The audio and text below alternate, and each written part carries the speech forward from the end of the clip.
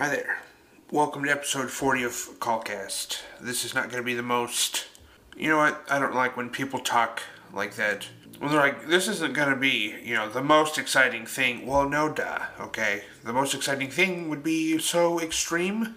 So, this is going to be a relatively somber episode. As you've seen in the title, Tyre Nichols. This is about him. I have seen 3 different ages be said for Tyre Nichols. Oh, he was 29, he was 25, he was 23. Dude, if you're going to report on a guy who died, get his age right, get the basic details right. He was 29. Like, one of the things that I notice also is that 90% of this conversation is about the cops. 10% is about Tyre. A lot of people decided against watching the video, which I can respect because they're just trying to celebrate the life that he had. A lot of other people didn't watch it because it's a little bit too graphic. I understand that too. It's so distinctly different from what we see in the movies with violence because I feel every impact on Tyre's body. Each impact just lowering his health bar. Man. He screamed for his mom repeatedly because he knew he was losing his life.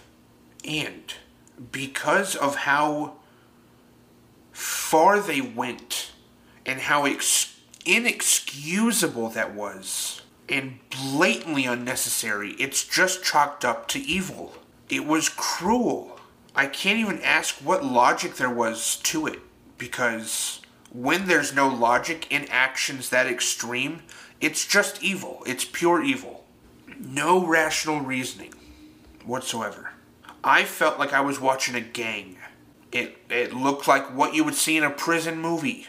That was so easy for them to do because predators go after the easy prey, whatever's easiest to find. 5 hyenas are going to take down the wildebeest or the antelope. 1 hyena is going to go after the snakes, the birds, and the lizards. Whatever's easiest. These 5 cops went after someone really easy to manipulate, manhandle, and then pummel to the death. It was savagery, and they should be in jail for a very long time. Get that rehabilitated. Get them rehabilitated. Because that was blatant disregard for rules, honor, protection, service, human rights, human dignity, and even human life. Blatant disregard. The only thing that predators respond to is authority. That's their only weakness. And it's the thing that they crave the most is authority. So they go to extreme lengths to demand it from people. I would guess that Tyre would never have participated in a beating of another human like that. He may have even put a stop to it if he saw it. Which makes him way bigger than them. That makes him the wildebeest, or the antelope in the wild, and it makes them the 5 little hyenas. They dishonored the badge, and they dishonored their own culture, most of all. The progress that we've made since even 2020, but especially since the 80s, 90s, early 2000s, where police brutality happened so much to people that they just thought were way beneath them. And not many of those decades were caught on film like we have now. There was Rodney King back in 1992. That police beating was caught on film, but it almost seems like every 3rd or 4th video that I scroll across or that pops up on my YouTube the main page on YouTube, it's all cops overstepping their bounds, not knowing the law as much as the citizen knows the law. And there is a huge stain on police departments right now. It's like that progress has been severely damaged, borderline severed. It's like regaining trust. It takes a long time to do that. That trust needs to build between police officers and the black community. It must be established. But these idiots on both sides keep messing it up, setting it all back, bringing it all up again. It's really sad to watch, man. Luckily, the justice system works swiftly with condemning those officers and their actions. Even the EMTs have been fired and possibly charged for ignoring several calls about Tyre. Memphis has taken this very seriously, possibly to get the public off their backs as quickly as possible, but most likely to induct some change in this behavior and condemn those actions.